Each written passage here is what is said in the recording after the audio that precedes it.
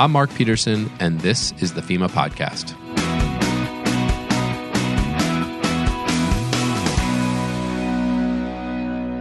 Disaster resilience and relief are priorities for FEMA and the organizations we work with, including Fannie Mae, and also the communities that we serve.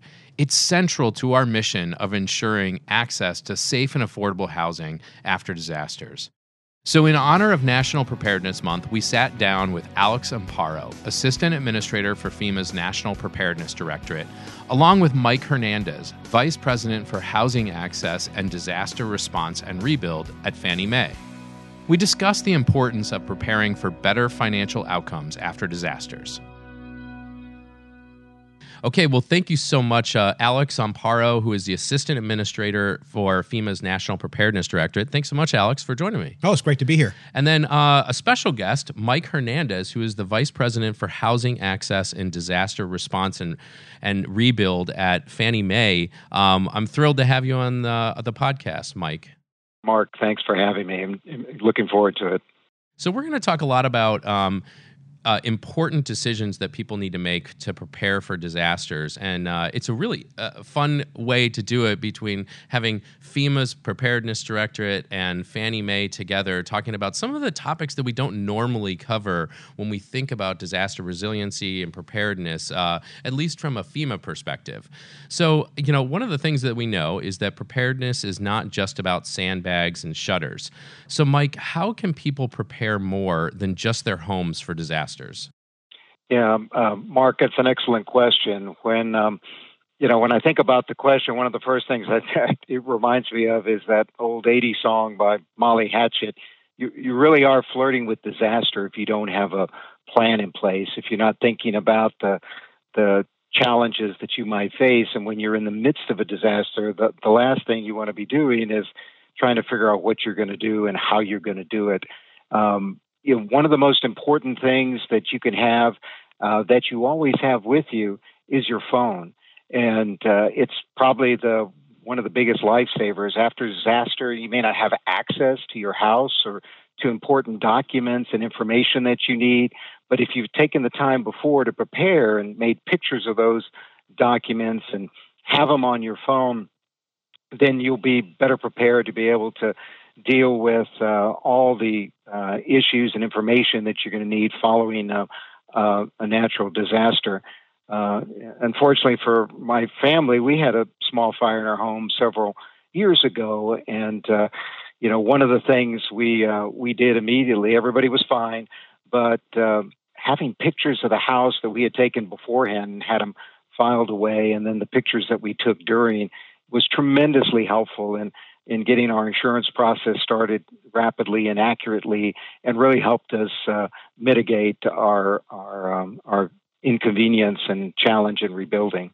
Mike, if I could just follow up that, I'm sorry that you experienced that fire, and I can speak to the other side of those things. I remember a couple of years ago in the middle of the day, I got a call from my sister, and she had a house fire as well. And speaking from the opposite perspective, she didn't have those photos. And the process of making the claim with the insurance company was a much more lengthy process than I think it would have been had she had taken some of those steps. Mark. Yeah, yep. Absolutely. Alex, I think it's no secret that saving money and having insurance and taking these pictures is a great way to defend against disasters, or at least prepare yourself for the financial impacts of disasters. But it's also about, working with your families, right? Yeah, no. It strikes me as we're having this conversation this morning that disasters are very personal. Right? The impacts of disasters and just both of your examples are very personal. And I think that disaster preparedness should also be personal. I see it as a real civic duty. I mean, this is the rent we pay for living in this great country. And so we really need to look at a personal view of disaster preparedness. And that includes you and your family, and the conversations that you're having at the dinner table. And talking to your kids about what to do in certain types of emergencies. Not being scared, but being prepared for whatever eventuality may happen, and they will happen in our lifetime. And so having that conversation, and some of the resources that we have on ready.gov/kids, helps you with that conversation, that very personal conversation that you internalize, and you say, hey, look, you know what? We as a family have made the commitment to ensure that we're ready and that we'll be best prepared should anything happen, like a home fire, like an earthquake, tornado. Those things happen, and they're happening, every day across America. And so we've got to figure out how best we can get folks to really internalize it and take it personally. Alex, the third week of Preparedness Month is all about teaching kids how to prepare for disasters. Why have you found it important to spend the time during at least one of the weeks of Preparedness Month focused on kids? Absolutely. Look, what we're really trying to gain here is good habits, right? And we know when you start young, and start talking about things like budgeting and things like saving, it's a lifelong habit, right, that you train yourself in. And so among the many strategies that we're pursuing to ensure that we're building a culture of preparedness is by starting young and having kids have this discussion, and having kids begin to talk about what their budget is, and having kids talk about how saving is important.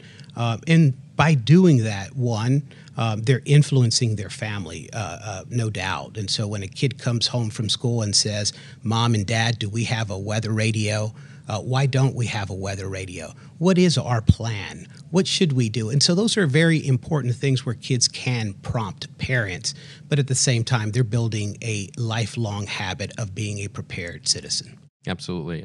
According to the Institute of Business and Home Safety, 25% of businesses don't reopen after a severe weather event. I mean, that's pretty astounding, because if a person's place of work is destroyed, it could disrupt their income long term. It sets them on a path to maybe have to, find temporary positions, and it really disrupts both the family and also the earning power.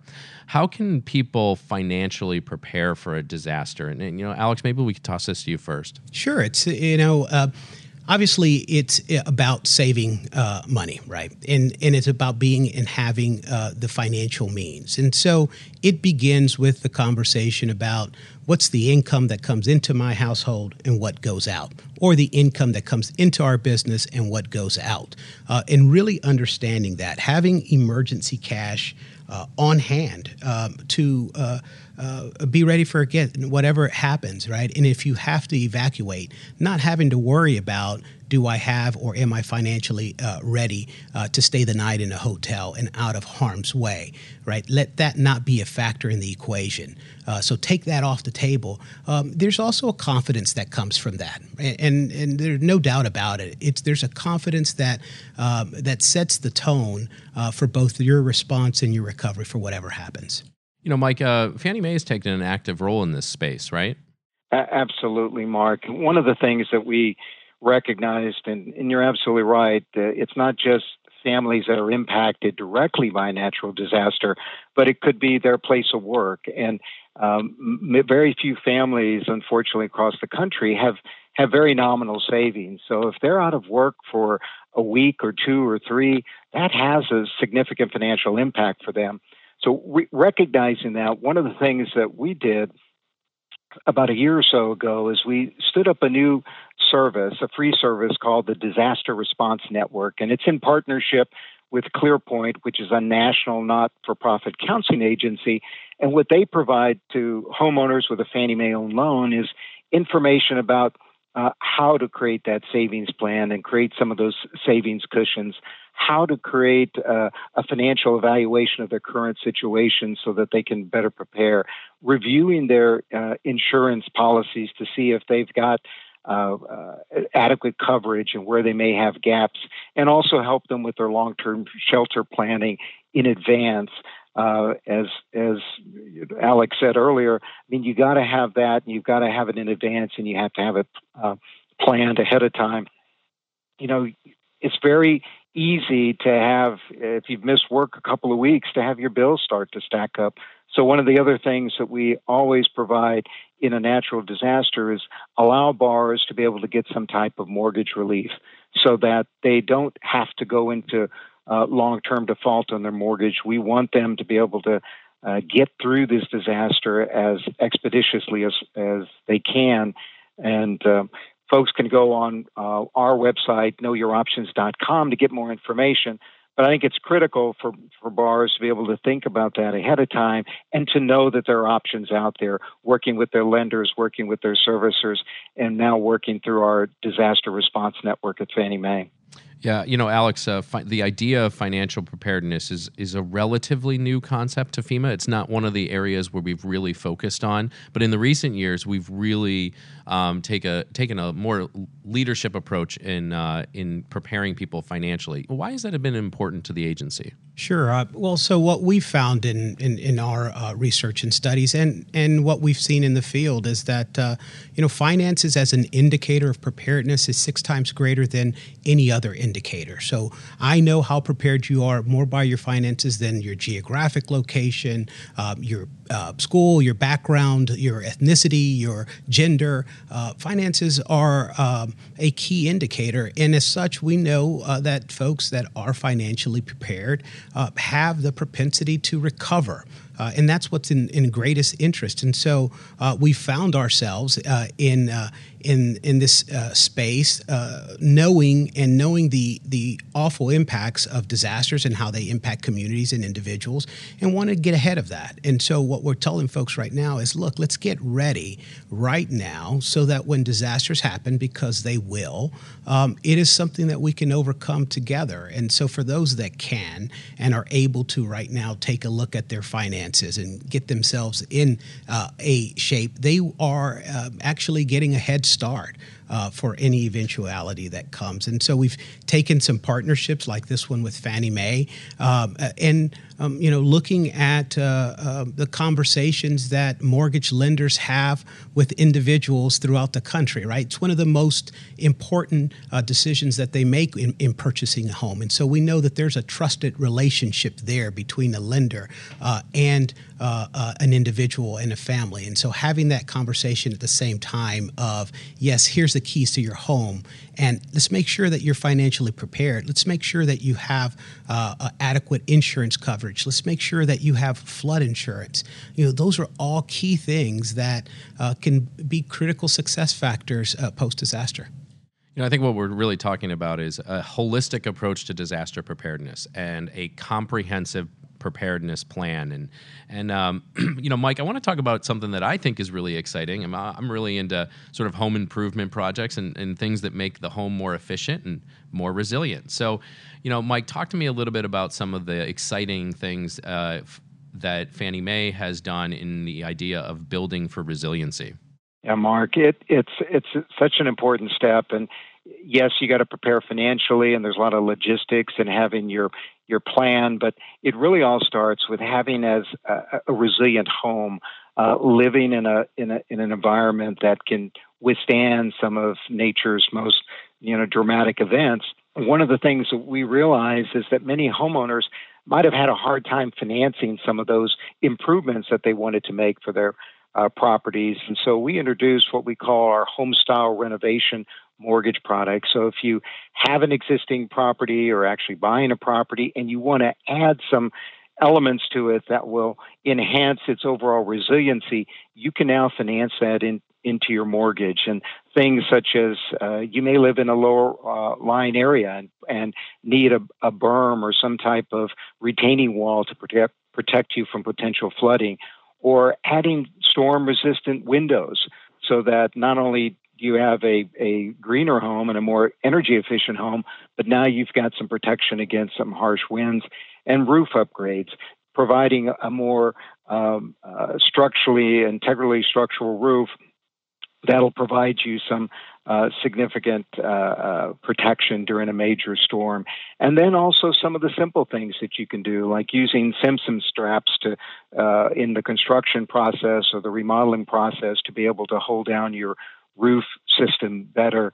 And even minor things like gluing down your first level of shingles so that they're better protected against the wind. All of that you could combine into a product that you can then finance and have a much better, much more resilient property.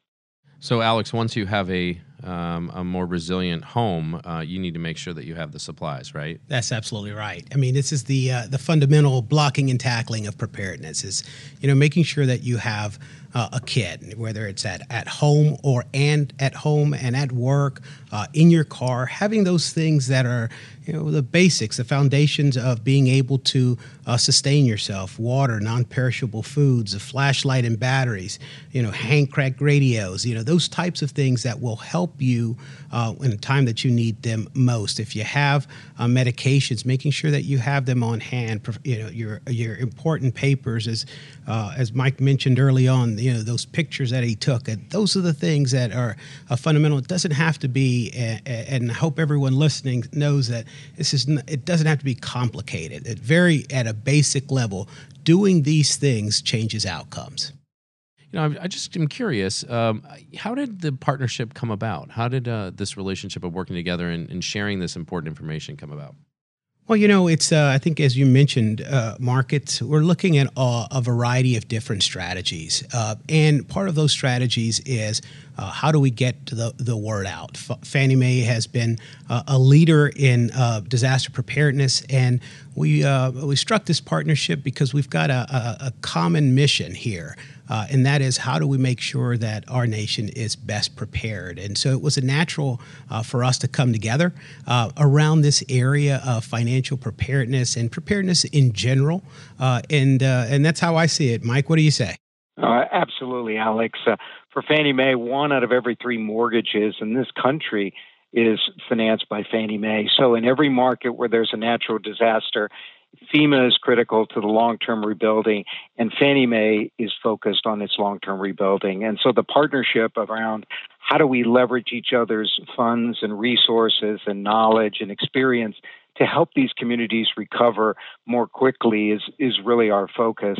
And then on the financial side, as Alex said, the more we can help families from their youngest age all the way through to better understand and prepare and to be thinking always about what are they doing to protect themselves long term? That's important to all of us, and that really will help families recover. So working with FEMA makes all the sense in the world for us, and we're very happy to be in partnership with them. We welcome your comments and suggestions on this and future episodes. Help us to improve the podcast by rating us and leaving a comment. If you have ideas for future topics, send us an email at fema-podcast@fema.dhs.gov. If you'd like to learn more about this episode or other topics, visit fema.gov/podcast.